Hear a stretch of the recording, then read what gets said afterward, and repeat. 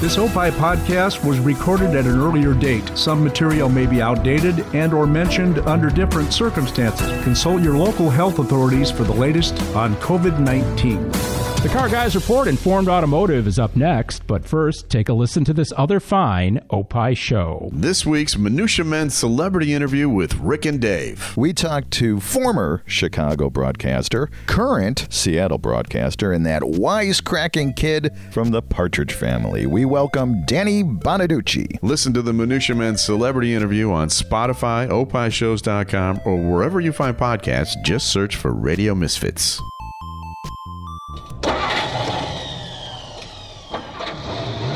The following is a Tony Lasano podcast, an Opie show on the Radio Misfits Podcast Network. This is the Car Guys Report Informed Automotive.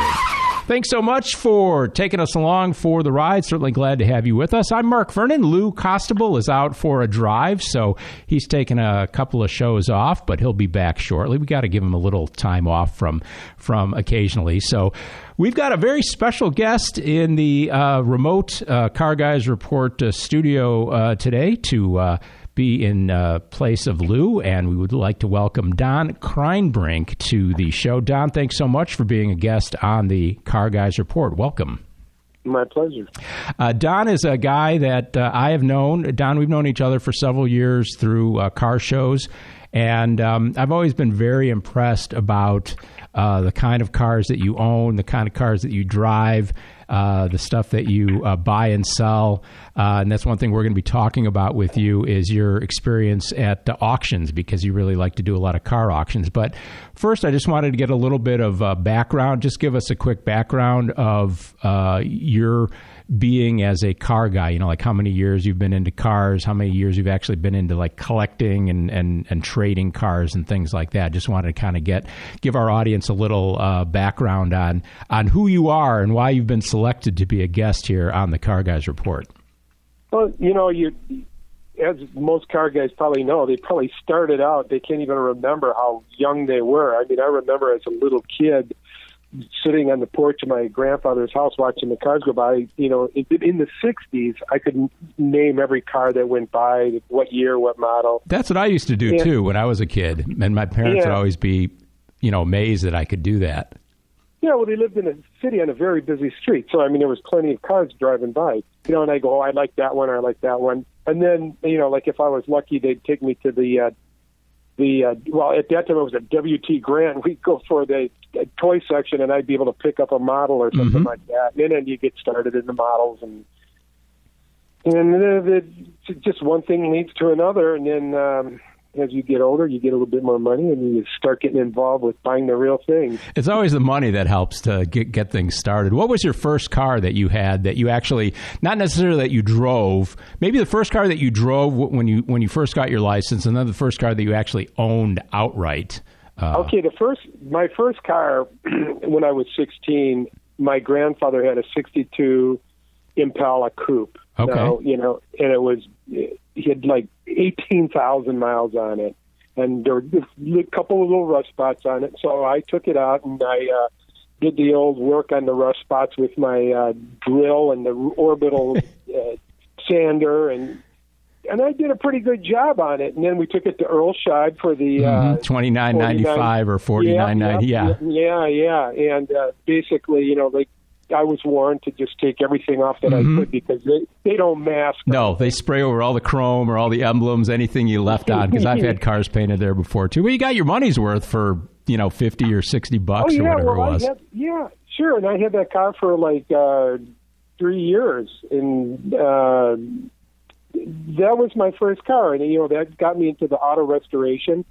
Or basically, my next car was a 67 Buick LeSabre that my dad gave me. Okay, my first car was a 69 Buick LeSabre, the family hand-me-down, so pretty close there. Yeah, that's what this was. My dad, you know, like, get rid of the Chevy, you know, because it was a cooler-looking car, because the Buick was a four-door. Yeah.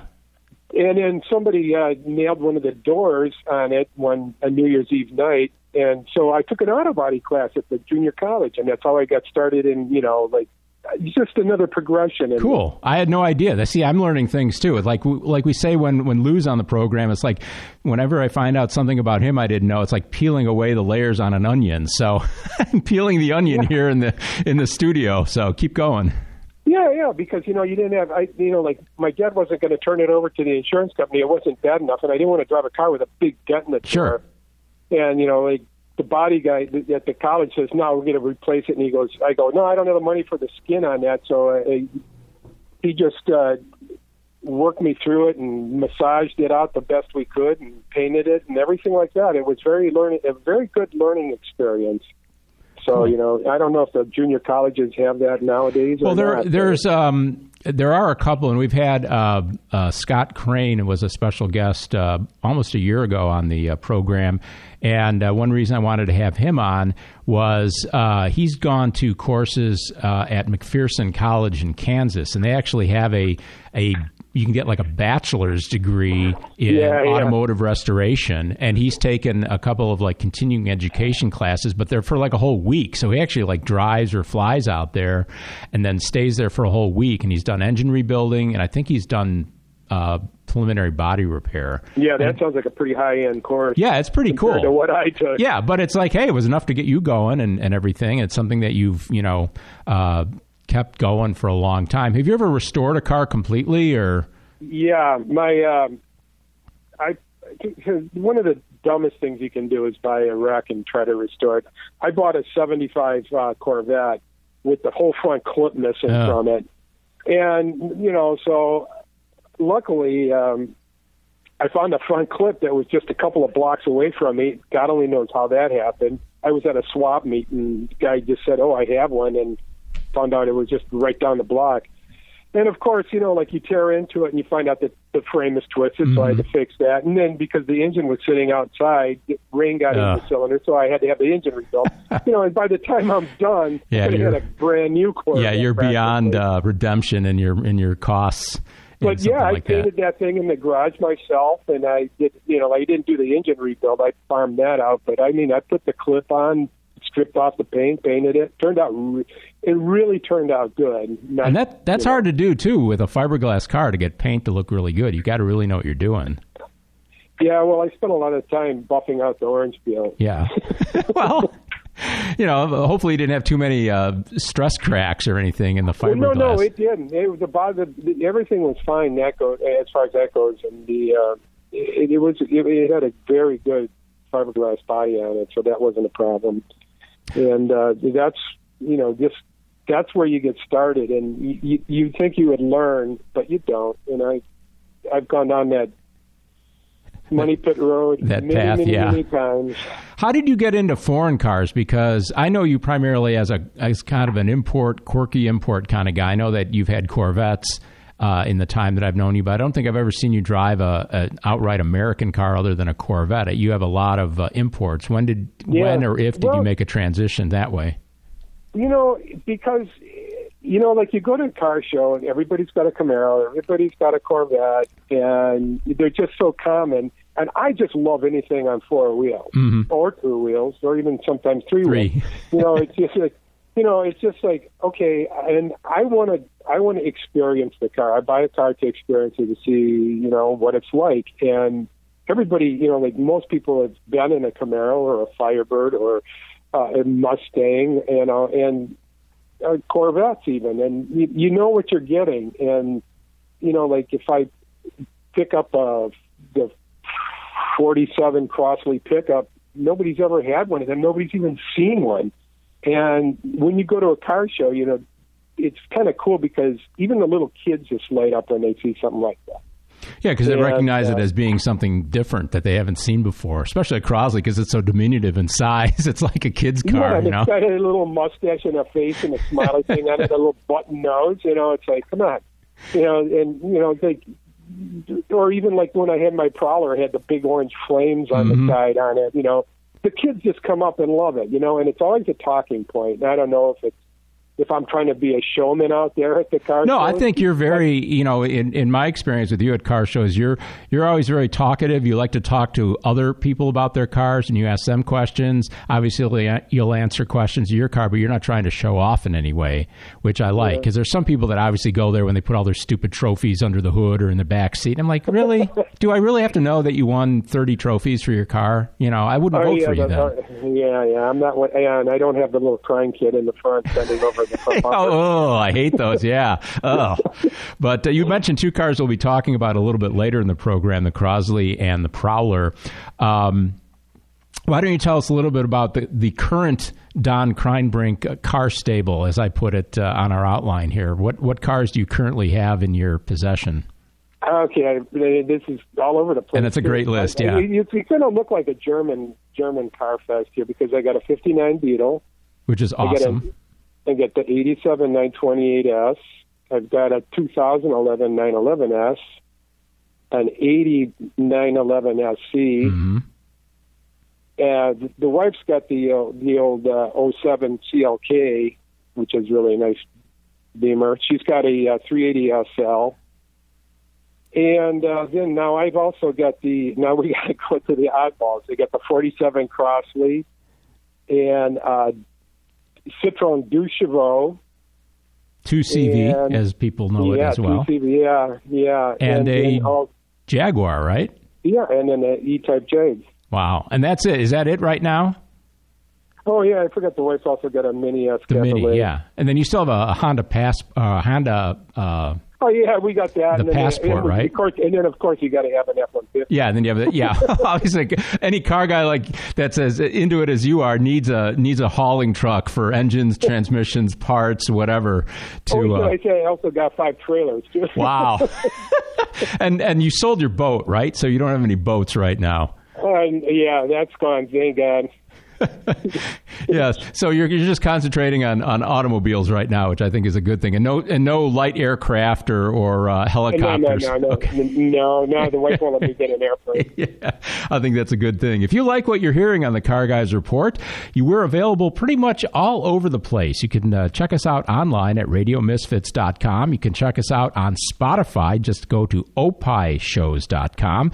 All you have to do is search Opie, OPPIH, and you can also go to Amazon Music Podcasts, Amazon Audible. You can search Opie there, and you'll get all the Radio Misfits podcasts that are available for download. And just remember, too, that you can keep in touch with the Car Guys Report, too. You can email us at any time with your comments, your suggestions, your kudos, your complaints, anything you want. We're available 24/7. Our inbox is always open. Car Guys Report at hotmail.com. This is the Car Guys Report, Informed Automotive. Mark Vernon, along with special guest Don Kreinbrink. We're having a great conversation about Don's collecting passion with cars, and also wanted to swing into the whole auction thing, Don, because you've been kind enough to get me passes to the local Mecum auction once a year, which I enjoy going to just for the kind of spectacle of everything. And when we were getting ready to get this session planned, you had mentioned that you have bought and or sold over 30 cars at auction, which is pretty incredible, and I think that gives you some pretty good street cred as far as what to look for and how auctions work and everything like that. So how or why did you decide to get involved in buying cars and selling cars at auctions? How did that happen? Well, it started out when Mecum was here locally in the St. Charles area where we're at, and I went to the show, bought a bidder's paddle, and of course, I think the first car we bought was that MGTD. The wife said it was cute, and when the wife said something's cute, it's kind of like a go-ahead, and so we ended up with a 53 MGTD. And then from there on, I was just hooked. And how many years ago was that? Oh, God, it's got to be like, I don't know, when were they here? There was like maybe 10 years ago. Really? Okay, so you've been doing it that long. Because I know that you hit pretty much, I know you go to Mecum and you go to Barrett-Jackson, which are two of the, the heavy hitters. You have a ton of auction outlets. You have a lot of stuff online these days, but then you have a lot of smaller auction outfits that operate in the U.S. and, of course, around the world. The worldwide ones are the fancy ones like Sotheby's and things like that. But the two biggies here, at least in the States, are Mecum and Barrett-Jackson. And I know that you go to Barrett-Jackson quite often too. There's also in Indiana I went to Auction America. I got my Jaguar at Auctions America, and that was in Auburn. Now it's Sotheby's. They bought them out. Okay, it was just an awesome auction there because they have two lines going through at once. Wow! And, you try to figure out, there's two great cars. Which one do I want to look at? Even though you're not going to be bidding on them, and they're both going at it, and plus they have acres and acres and acres of swap meet stuff going on, plus just tons of other things. And then they usually have it in conjunction with the Auburn Cord Duesenberg gatherings, and oh my God, it's just a giant auction. Yeah. That's one reason I like going to at least to the Mecum auction. I've always wanted to go to Barrett-Jackson, which I will eventually, because it's just like a giant car show. You get to see all the cars that are coming through on auction. You get to touch them, feel them, sit in them, because anyone's a potential bidder, basically, or you could be the agent for a bidder. So if anyone would ask you, what are you sitting in that Cadillac for? Well, I'm the agent to a guy that's going to be bidding here, and I'm checking it out for him. How do you decide? How do you decide what to buy at auction? How does that work? For you, at least. Well, the thing is, I usually go through and I see a car that I like. Now, there's the Mecum in Dallas has got a 356 Porsche that I just love to get my hands on. And if that was in Chicago, where I'm at now, I go, and of course, it's going to go way beyond what I wanted to pay for it. So I still got a bidder's panel, and I got some money in the bank, and I'm going like, what else is going through? And then it's like if the wife says something's cool or cute, I'll end up buying it because usually it is interesting and it would be kind of neat to get. And then a lot of times I'll make a mistake and just buy something stupid because it's cheap. Yeah. And I've done that so many times, and I'll drag it home and I'll drive it around and then right back to the auction, and I'll sell it again. That's one thing I was going to say. I've seen you do that, so I know what you're talking about. And do you just wonder, like, why the hell did I buy this? And you're not worried about losing money, or you're not trying to make money, obviously, on this stuff. There's a lot of times, you break even, you can even make money on it. That's like, several of the cars I bought, my wife had one, the Mercedes that she bought. We dragged it home, and it just turned out to be a total turd. Yeah. And we ended up taking it back the next year, and God, she made a couple $1,000 on it. Just, without doing nothing. I think it's just basically, there's just the who's in the audience that particular day, and if something strikes their fancy, you just never know how it's going to work out. And if you can break even basically over the long run, I think that's all you can ask for, really, which is fine, because then you've really made no money, you've lost no money, but you've had the experience of having whatever car that is, and then you can move on from there. Do you decide on a budget before you go to an auction, or like you said, you have some money in the bank? Yeah, well, the Jaguar, I went down to Auburn, and I bought that one knowing I wanted to buy that Jaguar. And so I knew how much that was going to be. But otherwise, I don't like to, personally, I'm not into the super high-end collectible. I like to get a car for under $20,000 and enjoy it. Sometimes they go over more, Sometimes you see a car like I bought this 57 T-Bird that was a little bit more, and of course, I bought a 2001 911 that was a little bit more, but back in the day. But for the most part, I'll see a car that I wasn't looking at necessarily. I saw it go through saw it in the parking lot. I saw it in the line driving up to this thing, and it would be a car that I always had an interest in, and then it's up there and it goes cheap. I buy it, like I saw a 90 Alpha Spider Veloce go through it. It's just gorgeous black, and the tan interior. I just had to have it. Well, the price was right. I bought it, and of course it had a bad transmission. The 90s aren't that good anyway, though, because they have that different rear end on them. Then they have this really being tall. Maybe it didn't bother you, but for me, because I've been in one before, it's got those inside. It's got like a lower parcel shelf kind of on the dashboard that's lower below the dashboard kind of sticks out. Well, the shifter sits kind of funny. Well, the shifter's great. I think that's awesome. It just sprouts right out of the center console. But and the 90s had power steering on them, which was sacrilegious, I think, for the for the dyed-in-the-wool Alpha Spider fans, because I owned one for 17 years. I only had an 87. So do you check out a lot of the stuff online before you actually go to the auction to kind of cherry pick what you're going to look at and see it in person and then decide if you're going to bid on it? Yeah, do that. And then I walk through the lot. And like I said, I'll spend a lot of time, when they come up while the car is driving up, because they'll usually have them lined up and people will be driving the car. You got to check to make sure that the check engine light's not on. The airbag light's not illuminated. That's one thing I was going to ask you. I mean, do you feel weird that you're really not able to test drive the car? Like, how do you know the brakes are good? How do you know it doesn't pull to one side or? Right, and that's the worst. And then I've gotten so many bad cars and that had issues that, just like you say, there'd be an issue with the steering or with the transmission that you really can't tell while it's driving up. Exactly. And don't forget, a lot of them were in the cheaper cars. Like when I paid like $6,000 for that Spider, and I turned around and I sold it the next year. I got my money back out of it, so it was no big deal. I mean, I could have sunk a bunch of money into fixing it, but I really wasn't interested. I drove it around the way it was.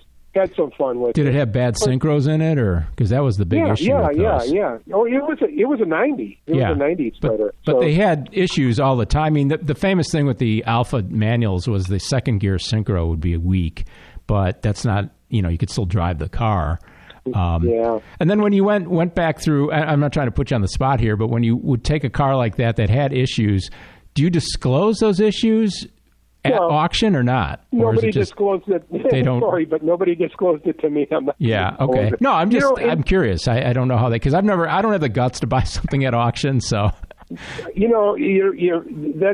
the thing is, like, if you can get a hold of the buyer, which is very rare at these auctions, you can never find them. I mean, even if there's a reserve, like they're never up there by the bidder stand to lower the reserve or anything like that. You can never find the buyers. And so that's always an issue. And the problem is you really don't know what you're getting. So it's buyer beware. Yeah. It's not like you can contact Mecum. Mecum is really good. You call them up if you're interested in a car, and they'll try to answer as many questions as they can. But then again, it's as much information as the seller wants to. Sure, yeah, they can't sit there and peruse every car and test drive every car that they get in. Right. So, I mean, and the thing is, it's not like bring a trailer. I mean, to me, that's the ultimate in auction. You've got disclosure. You see the car. Yeah. You get the full disclosure. You get these experts just going over the car, nitpicking them. It's got the wrong bolt on the bend belt. It's like, it's like, come on. And so you really, it's, and you get a full disclosure about the owner history. And if if you go online, Barrett Jackson or Mecum, you look at the car and the descriptions are so vague. The pictures are minimal. But I don't know. When I go to these auctions, I see something, I like it. I wanted to try one of those cars, or I wanted to have one. Yeah. I always thought they were cool, and I pulled the trigger. Do you prefer to buy a car that's got no reserve on it, or do you just start bidding? And then also, too, when you sell at auction, do you put a reserve on stuff? Oh, I don't put a reserve on it because I don't want to drag the thing home again. Okay. But I've bought in the cars with the reserves. But in fact, the first car we bought, that MGTD, had a reserve on it. Didn't meet the reserve. So what happened was we contacted the guy afterward and worked the deal out. Got him to drop his reserve a little bit for us, and we ended up with the car.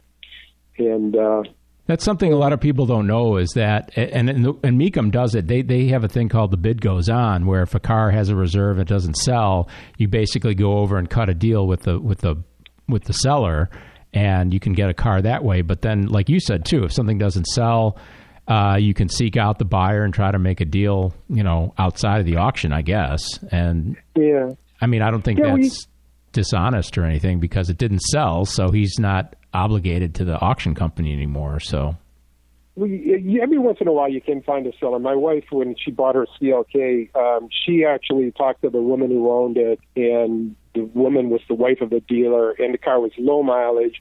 And she told my wife about everything on the car, and boom, you know what you're getting. Yeah. And that car turned out to be a Prince. We still got it. I mean, it's just a beautiful car to drive.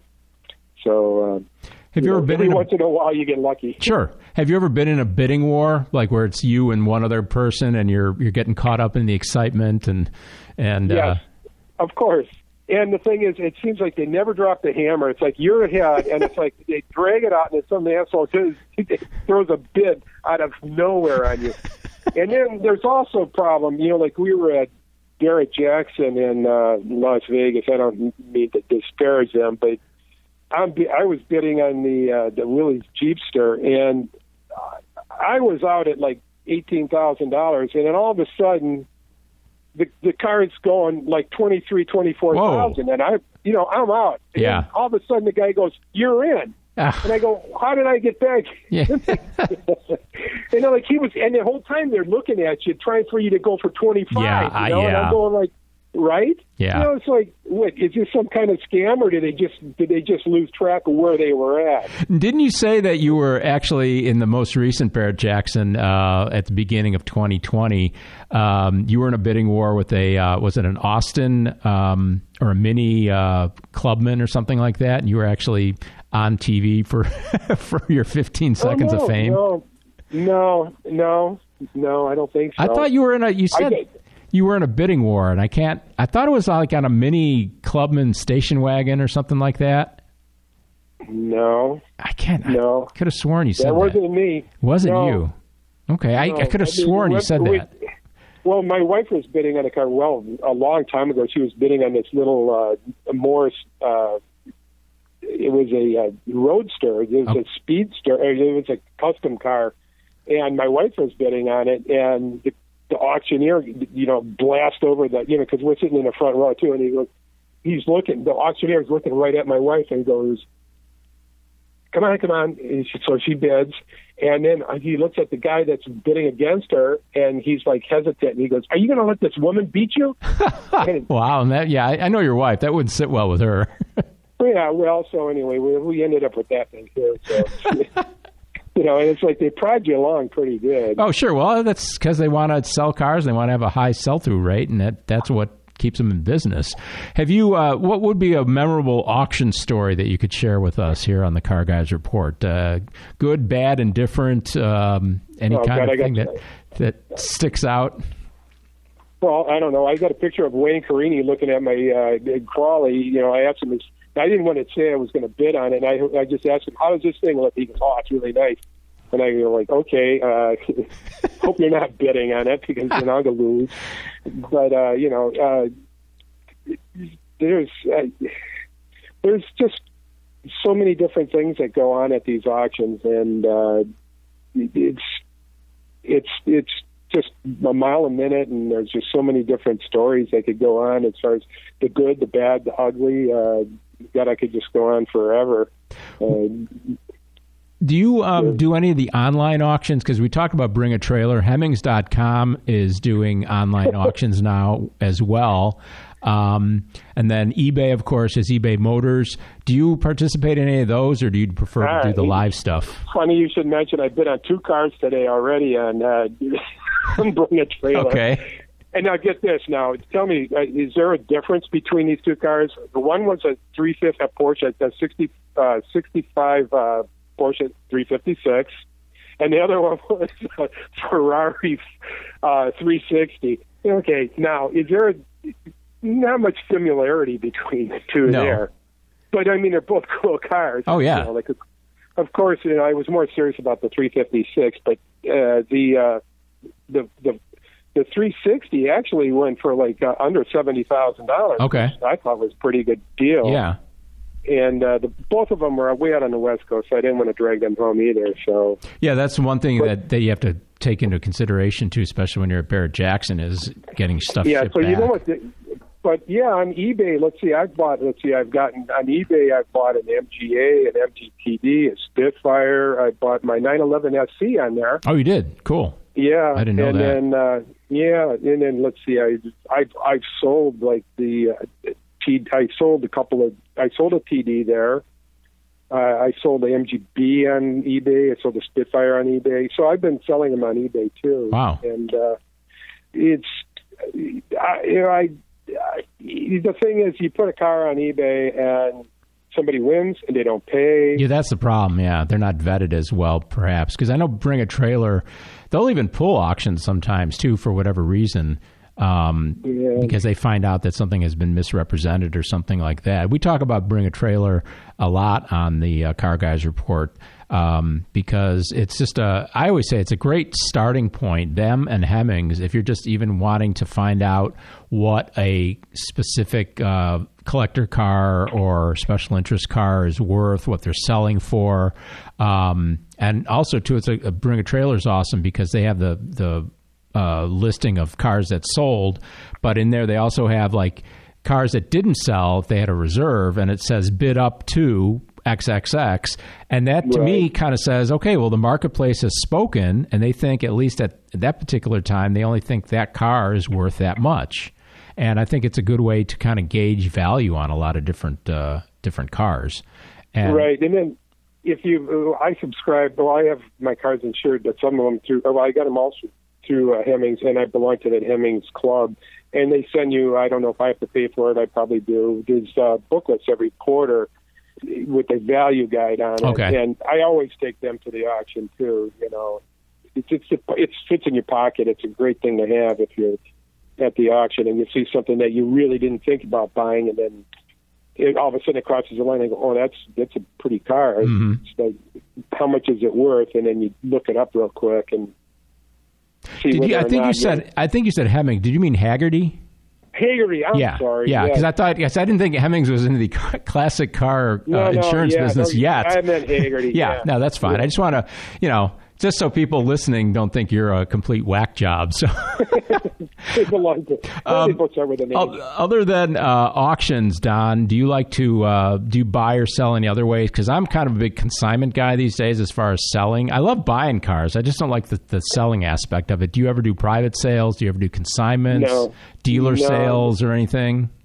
I've never done that. I mean, back in the back before the internet times, yeah, sure. You had the trading times and all that. Oh stuff, yeah.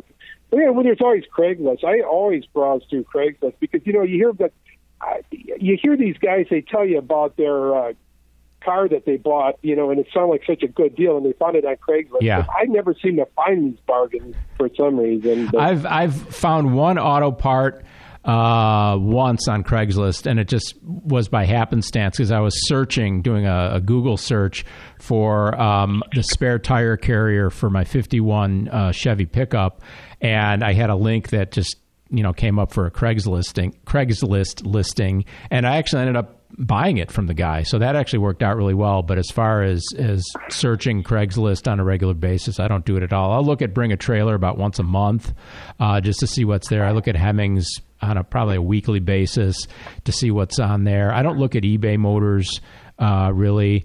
And then, when the big auctions roll around, I like to, try to maybe peruse their sites just to see what is up for sale auction-wise. But do you have... Well, those wheels I got for that you have on your 4S, I got on Craigslist. Oh, you did? Okay, I didn't know that. Yeah, that's a Craigslist find. Cool. And it's a Carrera 4, by the way, not an S. So, but Oh, 4. Yeah. Okay, 4. Because you have the Carrera S and I have the Carrera 4. But and those wheels wouldn't fit on mine because yours is wider. Yeah, so that's back. Yeah, the story is, ladies and gentlemen, just so you're up to speed here, so we don't start talking about all this stuff that people listening to the podcast don't know about. Don sold me a set of Victor black alloy wheels for my Porsche because he got them. Didn't they come on the car when you bought it? On your no. Mine were stone. The wheels that I had were stone chips, so I figured I'd just replace them. Okay.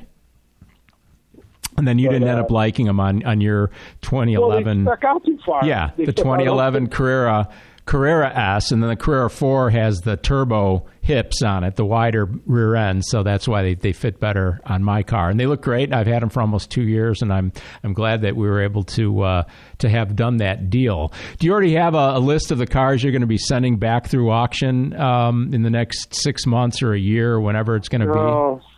Or you haven't decided? I really don't know. Probably, I'm going to definitely sell the Crossley. Really? Okay, we're going to talk about that a little bit later, but yeah.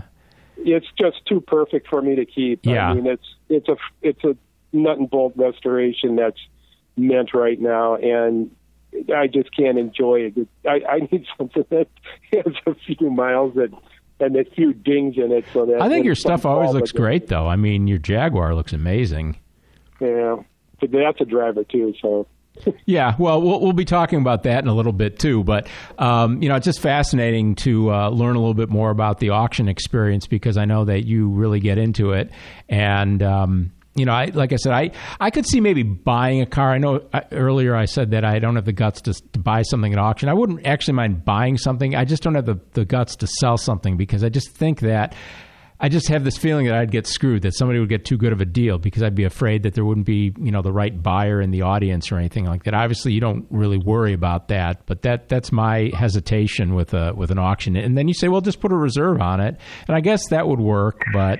Well, I did have. Well, I should have had a reserve on my 01 Corvette that I sent through because somebody messed with it in the parking lot. They drained the battery.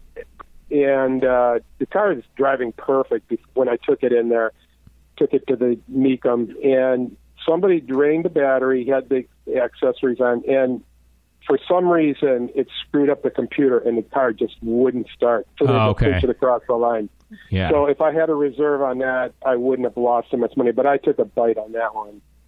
I guess that's one of those stories, one of those horror stories from the auction. Yeah. But, these people, they mess with the keys. In fact, they used to take the keys out of the cars, some of the cars like the Mercedes, because the people would steal their key fobs. Mm-hmm. And, it's people, a lot of people just show up and they just totally disrespect what you have there sometimes.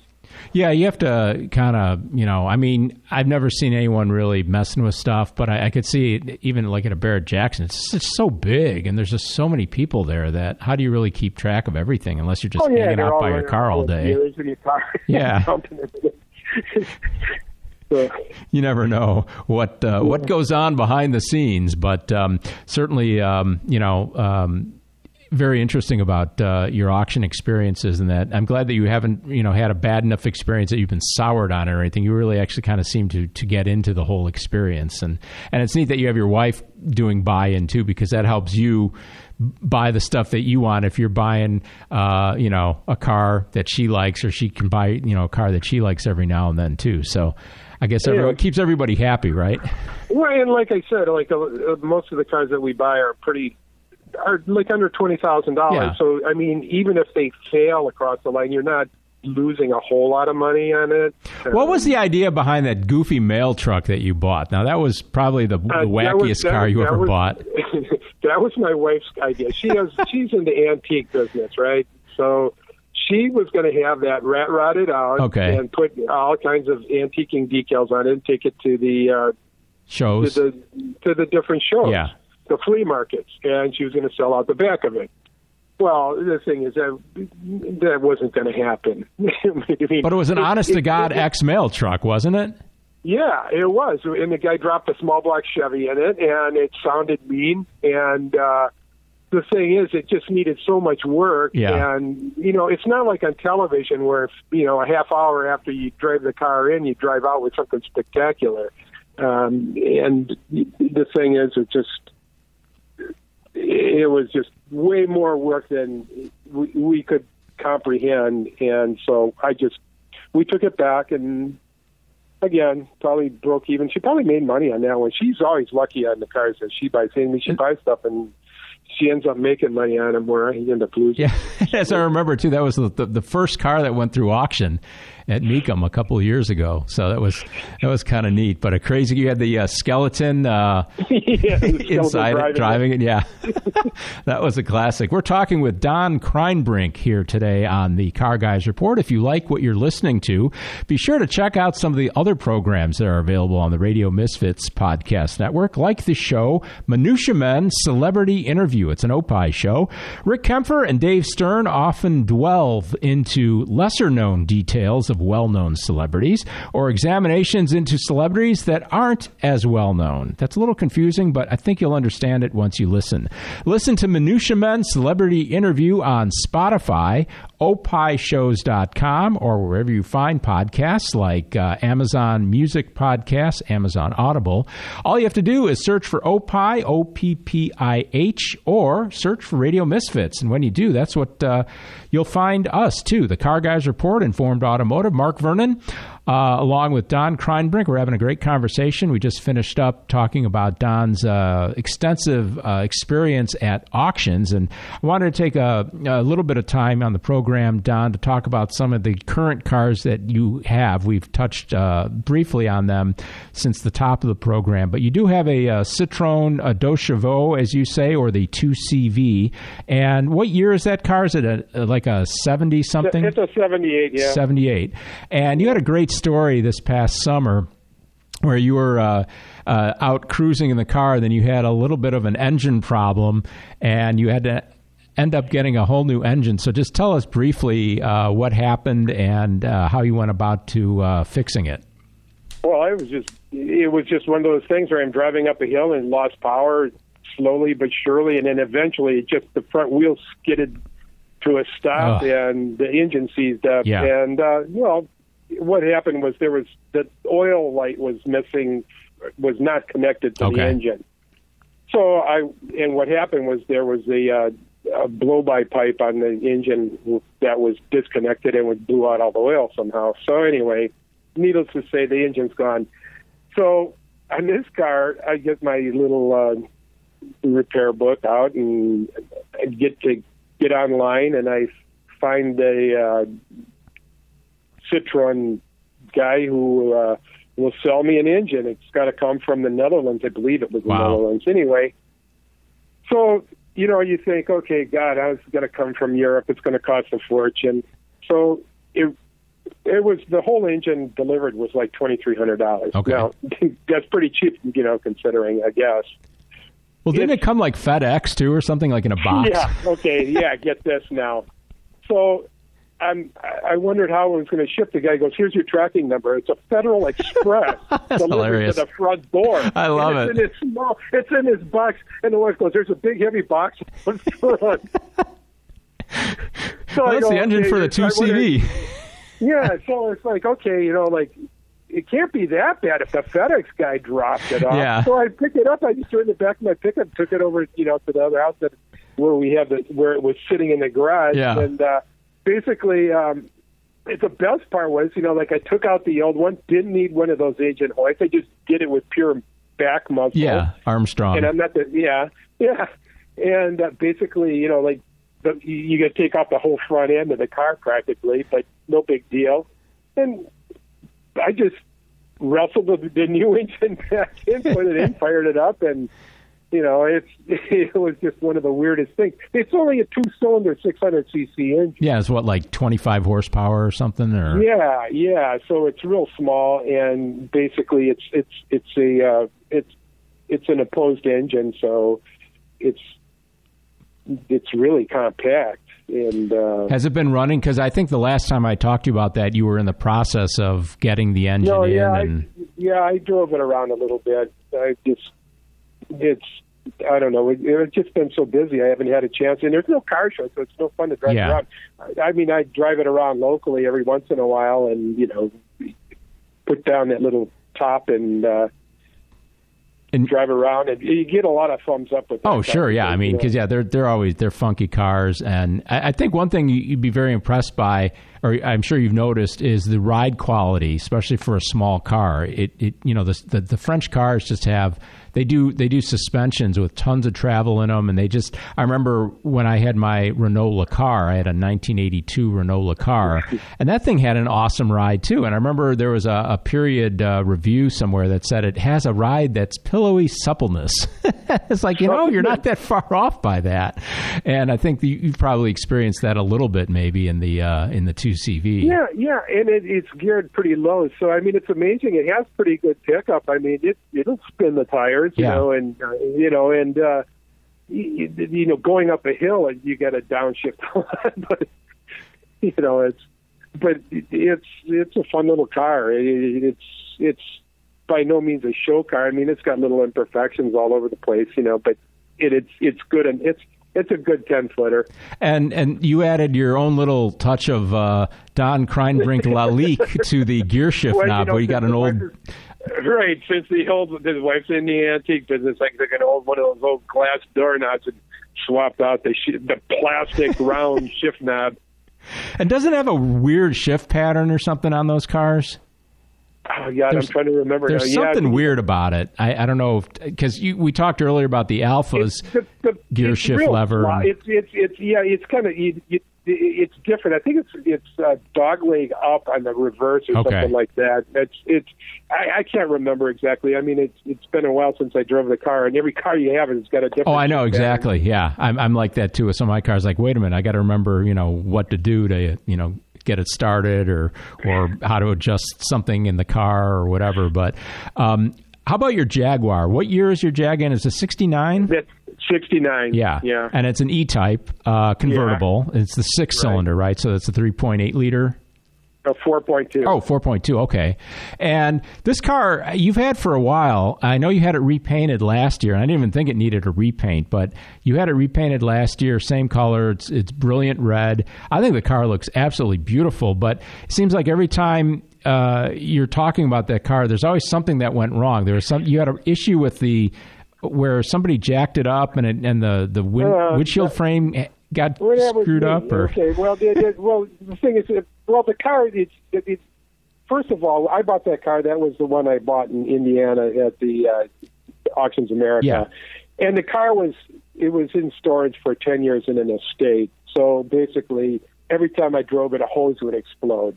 Whether it be the fuel line or not the fuel line, but the brake lines, I had to replace them. Yeah. All the hoses inside, which there are a million of them, which some of them are real knuckle busters. And so I did all that. And then, let's see, I was putting the car up on the lift in our garage. We got a lift. And I heard this nasty crunch. Ugh. And then I looked. The garage door opener was smashed up against the front windshield. Oh. So, this is my life story. I've got so many screw-up stories. And then, no problem. I take it to get it fixed over in North Lake, north of Chicago here. And had a new windshield put in. And, of course, I had them replace a bunch of the chrome strips because the windshield's out, and some of them were a little bit pitted. And sure. Why not? Yeah, exactly. So I get the car back. I'm driving home, or I put it on a trailer. I trailered it over there, one of those U-Haul trailers. Mm-hmm. When I'm pulling it off the trailer, my wife's standing in the garage, and she's looking at me like something's going to go wrong here. Oh. And sure enough, I'm pulling it off the trailer. I mean, it just got out of the shop, and the front left fender, the front left wheel comes off the ramp, and the smashes up against the bottom of the fender. Now, I'm taking the car I got it scheduled for the for the Jaguar Concourse, and then also the local Geneva Concourse here. And now, the car's all smashed up. I took it to the Jaguar Concourse, and the guy didn't notice the dent. I didn't even notice it either, because that's when you decided to get the whole car repainted instead of just spot painted, right? Yeah. Well, he had some spider cracks in the trunk. But anyway, I still managed to get a first place. Yeah. So that was good. Well, I told you it's a great-looking car. And then when I saw you a couple months ago, you were on your way to a car show, and then the clutch slave cylinder hose or whatever went out? Right. I was headed up to Milwaukee, and the clutch pedal goes right to the floor. And, of course, I drag it home, put it on the lift, and it's the slave cylinder.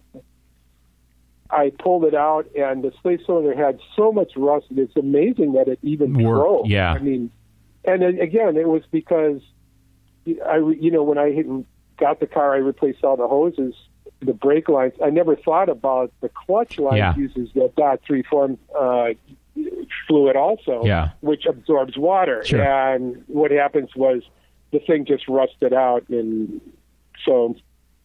That was my latest adventure with that car. So is there anything you haven't replaced on that car yet since from its storage? Do you have to flush out the fuel tank at all at some point or new fuel pumps or anything? That was fine. Yeah, don't jinx me on the fuel pump. Yeah, well, I got a spare one. I got a spare one in the trunk just in case, I kind of had to do the same thing with my Saab 96 that I got 5 years ago when I brought it back from Sweden because I wasn't 100% sure, but I'm pretty sure that car was off the road for not 10 years, but for a number of years. And my agent, Magnus Enarsson in Sweden, when he got the car in his shop, he basically gave it a tune-up, so it had new plugs, wires, points, condenser, rotor, cap.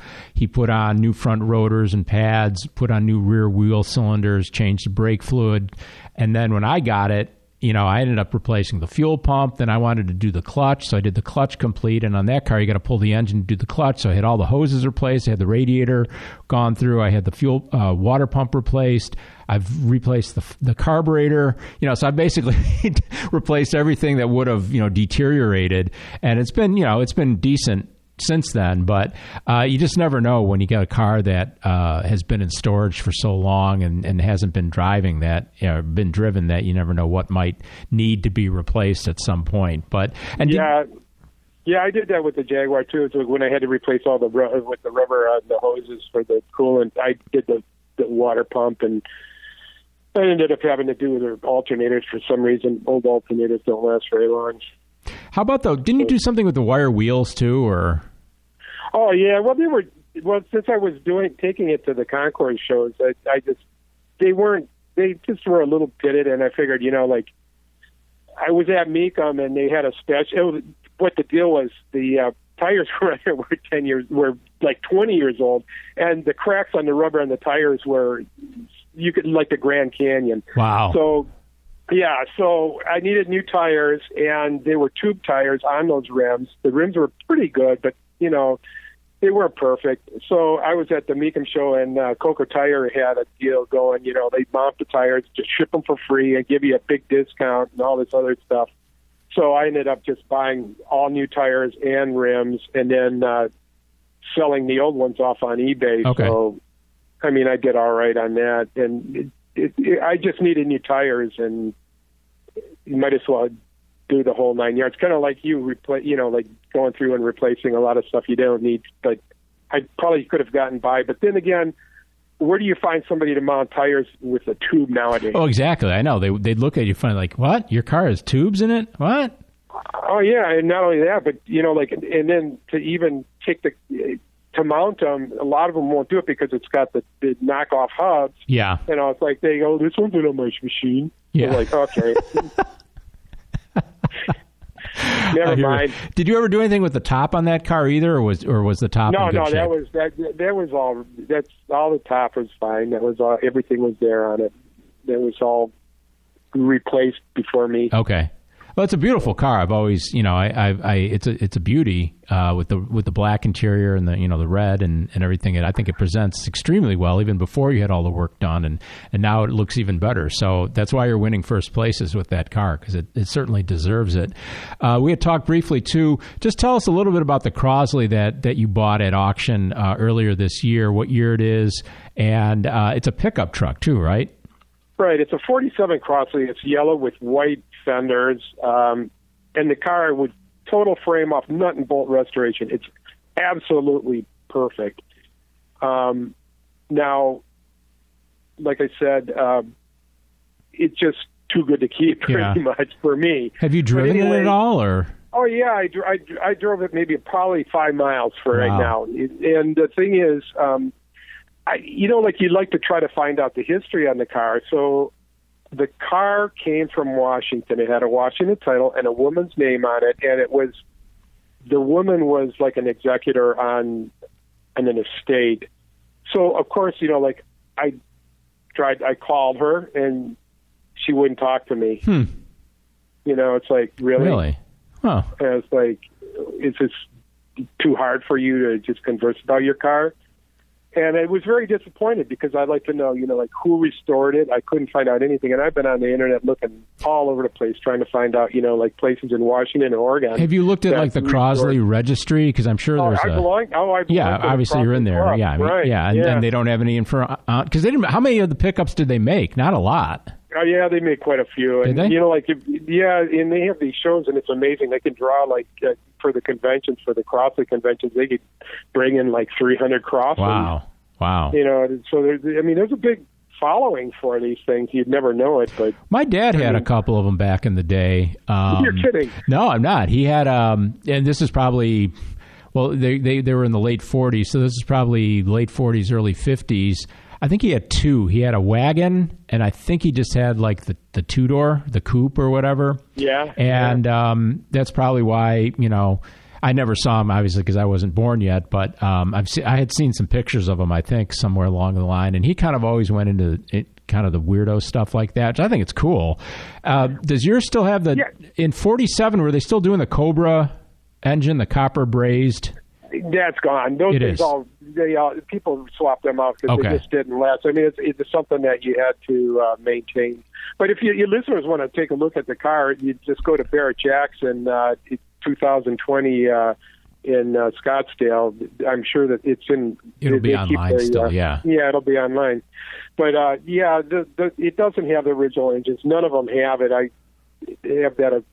It was kind of a unique engine, but it's still a Crosley engine that's in there, though, isn't it? Oh yes, it's just the newer style, not the Cobra, because I know they changed it. Because I think the original engines, the Cobras, I thought weren't they die cast or something, or stamped, or it was there was a stamped steel thing. Yeah, that's what it was. And man, they all rusted out or whatever.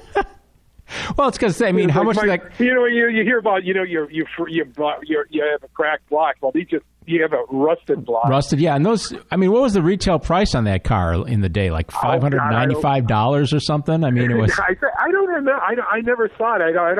It's probably like around $1,000. Or $1,000. About $1,500 or something. Yeah, I don't think it was. I think it was probably like $995 or something. Yeah, it's just not a lot of money. It's just laughable now what we pay for even just repairs or parts, and you think you could buy a whole car at that point. But it is a gorgeous little car, and when I say little, it is little.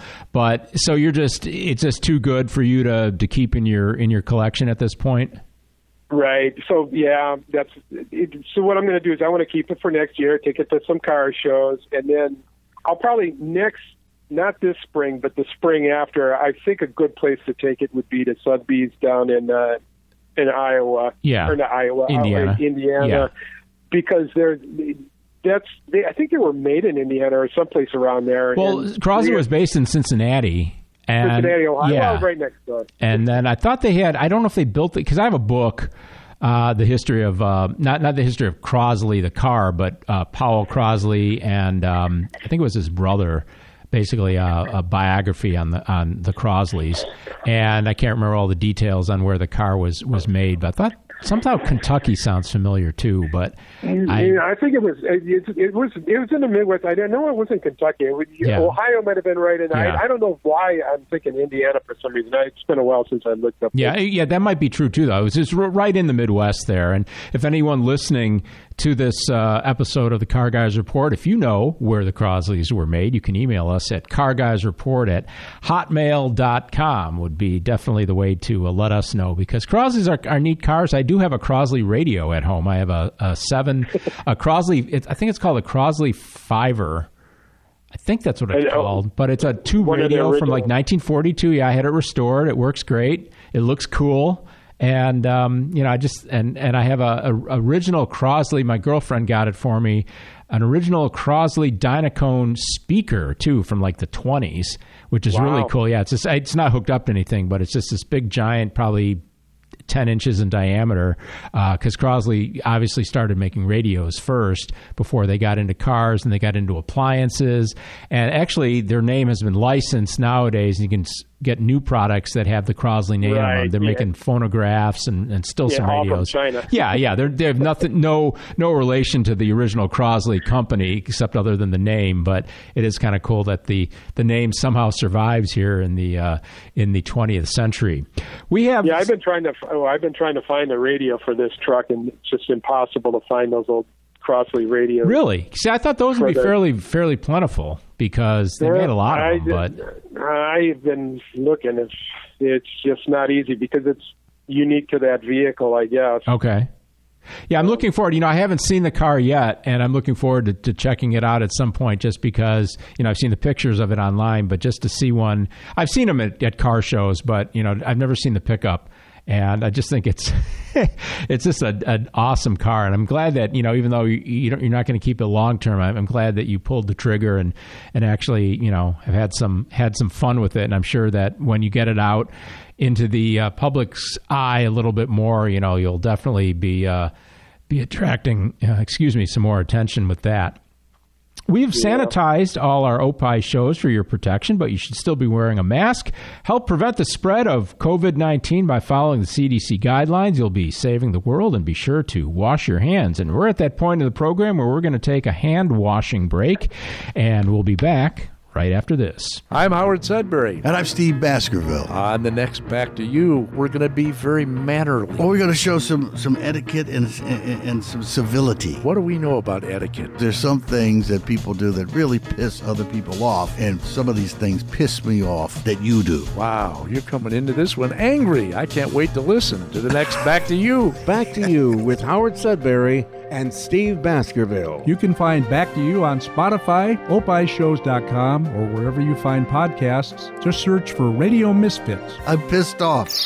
All right, Adam, what country are you from? I am from England. What is the best soccer league in the entire world? The English Premier League. What is your day job? Director of Coaching for Illinois Youth Soccer. So if you were, say, a fan of English Premier League and you wanted to hear the opinions of someone who is from England, who knows a lot of soccer, what podcast would you tell people they need to listen to? Free Kicks with Adam and Rick. And that's on the Radio Misfits Podcast Network. Free Kicks, a Tony Lasano podcast, an Opie show on the Radio Misfits Podcast Network. Great talk radio isn't dead. It just moved to a better place. RadioMisfits.com. And we're back here on the Car Guys Report, Informed Automotive. I'm Mark Vernon, along with special guest Don Kreinbrink. We're having just a full ranging, free-flowing discussion. We've talked about auctions. We've talked about Crosleys, Jaguars, Citroen 2CVs. And Don, there's a few more cars that you have owned or currently are maybe considering that I wanted to talk a little bit about. You had mentioned earlier in the program the Prowler that you had purchased. That was a Barrett-Jackson auction purchase that you made. And this car was yellow, but it had a custom flame job on it, and it was pretty cool because it really almost covered the entire car, including, and then they even had it on the dashboard too. Wasn't that correct? They did some flames there. Right, yeah. The panel is colored is the same color as the car, and so they did the flames on the front dash too. Yeah, to match the rest of the car. And the thing that they're not the whole dash; it's just like an insert. Yeah, the insert. But your car was yellow. Yeah, right. Your car was yellow, and then it had the flame job on it. And I remember the thing that struck me the most about the Prowler was the fact that it just had absolutely zero cargo capacity. It didn't have didn't even have a glove box, did it? No, I did. Yeah, I think it did. It did have a glove box, but then when you lift up the hatch where the top goes, there's basically nothing there. Yeah, you couldn't nothing. You could put a briefcase maybe, and that's about it. Yeah, and that's why they actually had the trailer hitch and the trailer you could buy when those cars came out. And I know you did some of the right things to it. You got rid of those hideous black bumpers up front, and because they make kits for you to delete those, which I think is one of the best things you can do when you buy a Prowler. Overall, I mean, I know you didn't keep that car for a long time, but did you enjoy the driving experience? I mean, how was it to actually drive? The car drove extremely well. I mean, it drives like a new car. Yeah. I even autocrossed it. But, the tires were rock hard, so, I mean, it didn't do very well. Yeah. But, and I'll tell you one thing. People always poo-poo it because it's got a 6-cylinder. Yeah. But the car is so light. It's got an aluminum frame on and a lightweight body, and it's got all the power you really need. I mean, it's not going to blow away the doors on a Viper, but it was actually made on the same line as the Viper. And, it's got the weight distribution. It's the reason why there's no room in the trunk is because the transmission's back there. It's got the torque tube that, runs from the engine back to the transmission. So it does drive and handle extremely well. And it was, it was a fun car to drive, and it wasn't rock hard handling or anything like that. Yeah. And, and it was reliable. It's not like, like my wife, when she bought that Morris Roadster or whatever, the thing is, it had a Chevy engine in it, and, to replace the battery when it went dead, you had to damn near take the whole car apart. And then it's like for the brakes, we didn't even know what kind of brakes were. We finally figured out, if we had to replace the brakes, it had the Chevette front suspension on it, and it's like when you have one of these cars that are custom made like that, how do you start replacing stuff, and how do you know what goes where? And usually everything's cobbled together. It's not like a factory finish. No, because the Prowler was a factory hot rod, and that's the beauty of it. It was engineered as a hot rod from day one, and it had it had the modern creature comforts, had good brakes, had massive rear tires. I think that's massive. Yeah, and it had the great stereo in it and everything else. I mean, everything right off the showroom. Yeah, cycle front fenders. I mean, it was. Yeah. And then it was the fenders, turned with the car. That was pretty cool. Yeah. So, I mean, I can see, and you got a lot of attention with that car at the shows partly because of the flame job on it, and it wasn't my favorite color combination, but I think they did a pretty good job on the flames, and you got a pretty good deal on that too, right? Because there was an issue with like the airbag light or something when you bought that car. And it ended up being just like a loose connection or something, or the ignition switch. No, it was the car. The car had an accident history. Okay, but there was something like with the ignition switch that ended up being an easy fix, I think, for you. Oh yeah, well that's something that happened to me later on. It's just oh God, what was it? It was just something that was a loose wire. I forget what it was even. I thought it was the ignition switch or. Yeah, something wasn't turning on or something. I can't remember. The radio wasn't working, and it was just I was just tracing the wires back, and one of the plugs on the firewall wasn't plugged in all the way. So I just snapped it in, and everything took off. And of course, after I already went on eBay and bought a new radio for no reason at all. That's one thing I like about you, Don, is that, and I tend to do this too. Although I backed off a little bit, but when I get a new car or a new used car or whatever you want to call it, sometimes I'll go crazy and start ordering upgrades and special parts and stuff like that. And you always seem to do that as well. You'll order a shitload of parts for something, regardless if you're going to keep the car long term or not, and you start working. Oh God, on it. I got a basement full of parts. That I never use. Because I remember all the stuff that you were buying for the Prowler, the front end, the bumper delete or whatever you want to call it, and a bunch of other things. Yeah, in fact, I've got. If anybody's interested for a Nissan, 300 ZX, wasn't it? Yeah. I've got a full set of seat covers on eBay right now. Even though I sold the car a year ago. And that was another auction buy that you bought that you didn't really drive, right? You just parked it in your garage. Yeah, and then of course, about a week before I was taking it to the show, I backed into it with my pickup. So there's a big dent on the door, a big dent in the door on the side that goes, that the auction audience sees when it goes through the and on TV and everything. With the dent, I broke even on that car. See? You can't get commentary like this anywhere else but the Car Guys Report. I tell you, this is the experience of Don Kreinbrink and the many cars that he has bought and sold at auction. You had mentioned a couple of cars that I know that are on your radar right now. You've had Ferrari aspirations for a while, 360 Modena, I guess. Well, the Cabriolet I'm looking for. Okay. And then, because you're kind of a convertible guy, too. I was going to make mention of that because you've got a lot of convertibles. And then you're looking at a 356 Porsche convertible as well, correct? Right. Are those the two that you're kind of jockeying back and forth between trying to find the right one at the right price? Yeah, I'm pretty much my next one is my next car is going to be that 356. Okay. I'm looking for a 356. I mean, for less money than the 356, you could get one of those Ferraris. But okay, maintenance on the Porsche is going to be minimal. Yeah. Maintenance on that Ferrari is outrageous. Yeah. And it's like you're going to be replacing a clutch at 20,000 miles for timing belts every 15,000, engine out service, and God only knows. I know look at anything. You had mentioned to me that you didn't even care because you like to drive your cars and enjoy them.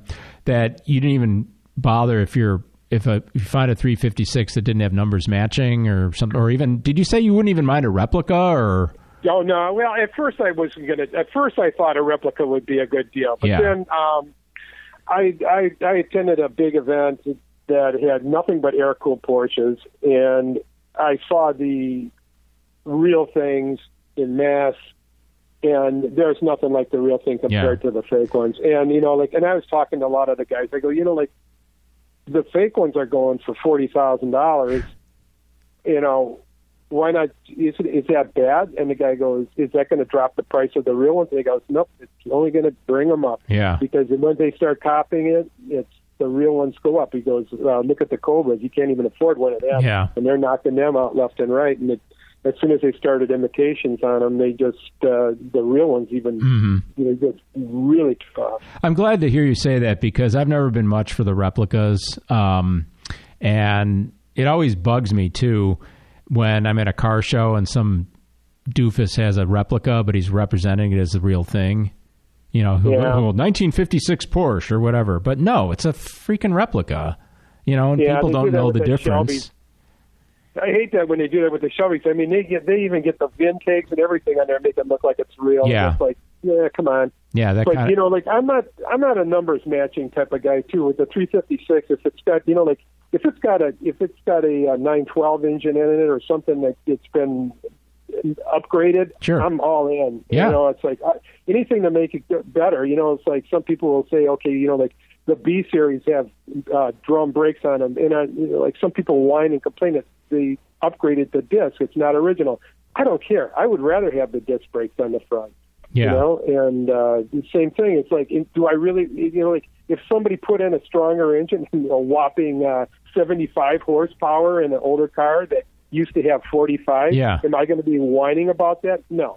See, the thing is, the car that I'm buying isn't a concourse car anyway. I'm driving it, and I'll save that 20% on the value of the car, and it'll have the same type of engine. I'm not putting a Subaru in it or anything like that. Yeah, you're not bastardizing it that way. I think too. I mean, obviously you know this as well as I do, but if you're looking for a 356, you just have to make sure that it's as solid as possible, and if it's ever had any rust repair, that it's been done correctly, because that's the big thing with those cars. Because I kind of looked at them 2.5 years ago, right around the time I was getting ready to buy my 911, that I considered 356s, but they were just too expensive for me. And even the ones that were maybe going for like 55 or even 60 looked a little sketchy at times. And I'm like, I'm just not ready for that. I think they're gorgeous cars, and you got to understand that they're not quick like modern Porsches, but there's something about them that is very cool. So I think those are two neat ones. So is that pretty much the only two that you're kind of even considering at this point then, or? Yeah, I'm pretty much giving up on the Ferraris. Really? Well, I was going to say, if you buy a Ferrari, I've got a special gift to give you when and if you buy a Ferrari. So I don't know if that's going to push you towards a Ferrari or not, but I have I'm going to go out right now. I have a gift I have earmarked for Don if he ever buys a Ferrari, because you're the only one of my car guy friends that has even talked about buying a Ferrari. So that's why if one other one buys one before you, then they'll get the gift instead of you. But and no story, no Car Guys Report session episode would be complete, Don, when we have you on the program here. Is your 1957 T-Bird story with Blaze. Blaze Starr was a burlesque star back in the 50s.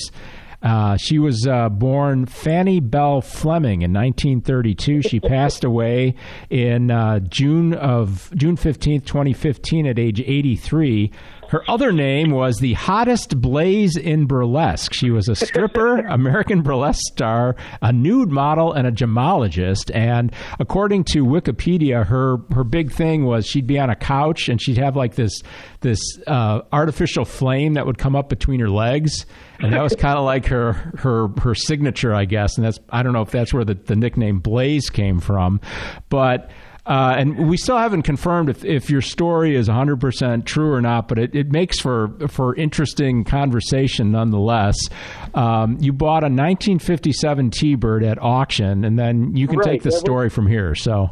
Okay, well, it was a Mecum auction, and the car was going through, and I really always wanted, I always loved the 57 T-Birds, and this one was of red, beautiful red with the red interior. It had the big 312 engine in it,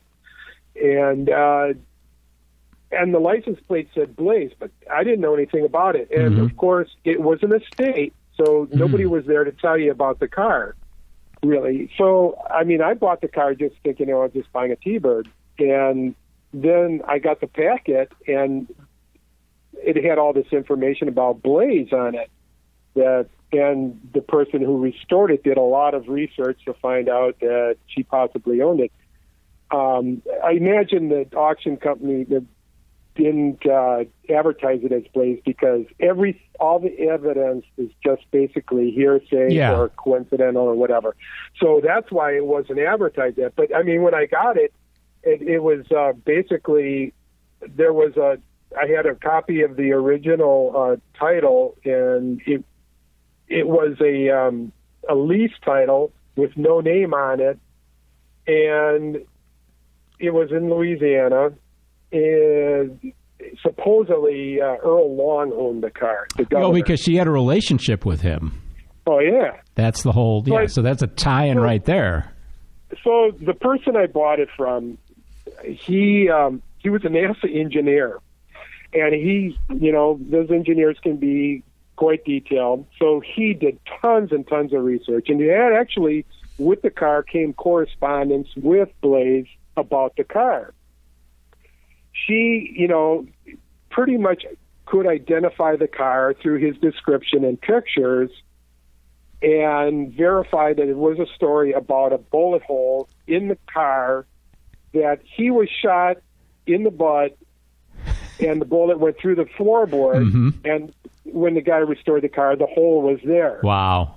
Now, the story was that supposedly that Earl Long, being a governor and all, even though the Longs were quite crazy, didn't want it publicized or managed to keep it out of the papers and everything like that. So basically, he had this title that didn't have a name on it, and he had a bullet hole in the car, and he had a correspondence with Blaze saying that, this was probably the car that he actually gave her. Wow. And that he was shot in, supposedly. So, who knows? But another thing interesting about that car was, since this guy was a NASA engineer, the car's had a heating, the front car, the passenger compartment, just horrendous heat was thrown off that engine. Yeah. It was just right there on the firewall. So this guy was a NASA engineer. He told me, you're not supposed to know this, but I have space shuttle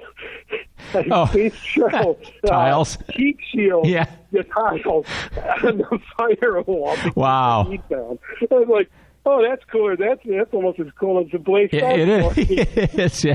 But, you know, like I talked, this was good because he wasn't the owner. He was the person who restored the car and sold it to the person who died.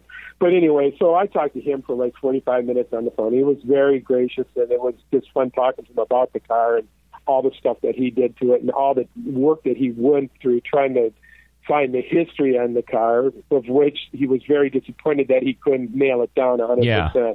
Did you ever find the bullet hole in the floor? No, I didn't tear up the floor, and I didn't even look for the space shuttle. That is so awesome. But it makes sense though, because she did have an affair with Louisiana Governor Earl Long in the 50s. And, there's enough of provenance there. And if you're talking to a NASA engineer, too, I mean, those guys, like you said, are going to be, I think they're going to be pretty straightforward. I don't think they're known for BSing stuff.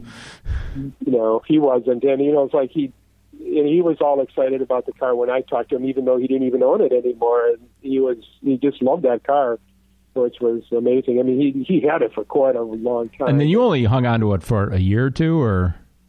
Is that another quick flip at an auction? Yeah, one that only lasted a year. Yeah.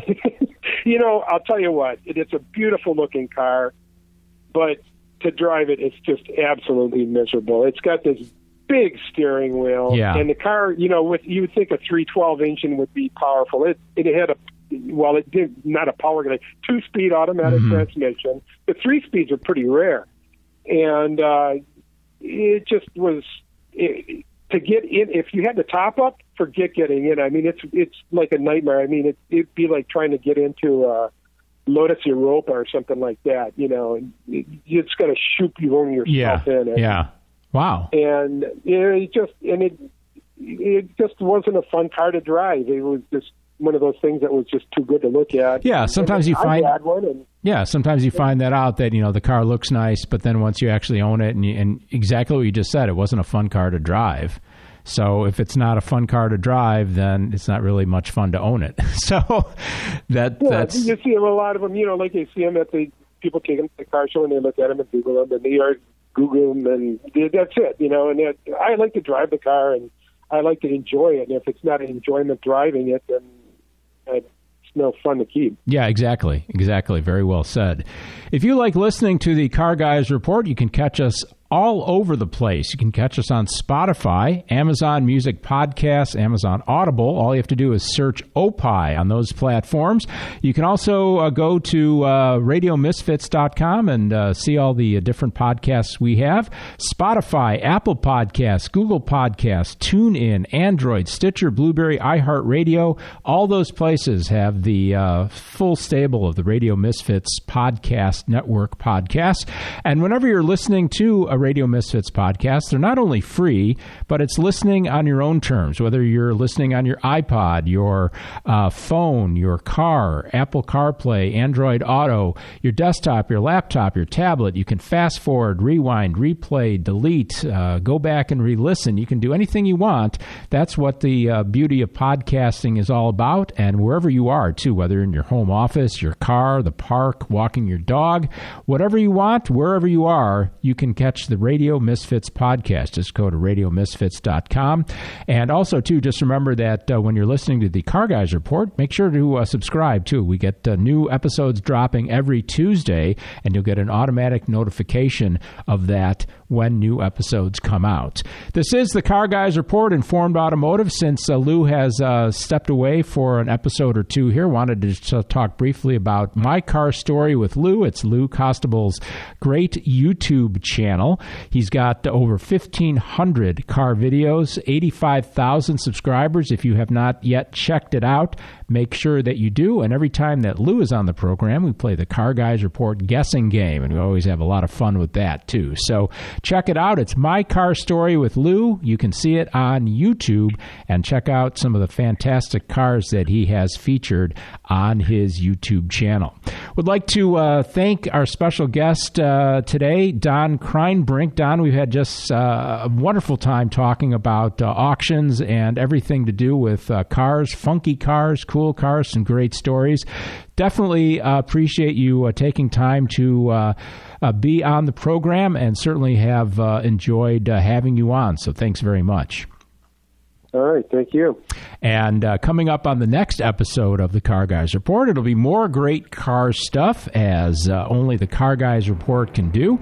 Special thanks to executive producer Tony Lasano with opishows.com. Opie is hippo, spelled backwards, OPPIH shows.com. It's distributed by Ed Silha with Radio Misfits. Great Talk Radio isn't dead, it just moved to a better place, and that would be RadioMisfits.com. This Opie podcast was recorded at an earlier date. Some material may be outdated and or mentioned under different circumstances. Consult your local health authorities for the latest on COVID-19. The proceeding was a presentation of Opie Productions. Find our other great shows wherever you find podcasts, including opishows.com. Thank you. This has been a presentation of Opie Productions. Tony, can you shut up? On this week's Minutia Men with Rick and Dave. A recipe for seduction. Bob Dylan sells his songwriting catalog. We play a clip from our interview with Len Casper. Serica Jessica Parker and kangaroos don't mix. And Rick's brush with Donny Osmond, Heartthrob. All that in unlimited tangents on this week's Minutia Men. I'm Kimmy. I'm Tommy. And I'm Sam. And on And Friends, we tell you how to kill people legally. Where gaming meets porn, friendship is found. And I tell the jury where I hid things in my special place. All that and more on And Friends. Great Talk Radio isn't dead. It just moved to my special place. RadioMisfits.com. Coming up on the next episode of the Car Guys Report, Informed Automotive, it's the intriguing story of the only V12 Corvette ever made, plus some cars you may have forgotten about. I'm Mark Vernon. Join me and Lou Costable for these stories and more on the Car Guys Report, a Tony Lasano podcast, an Opie production on the Radio Misfits Podcast Network.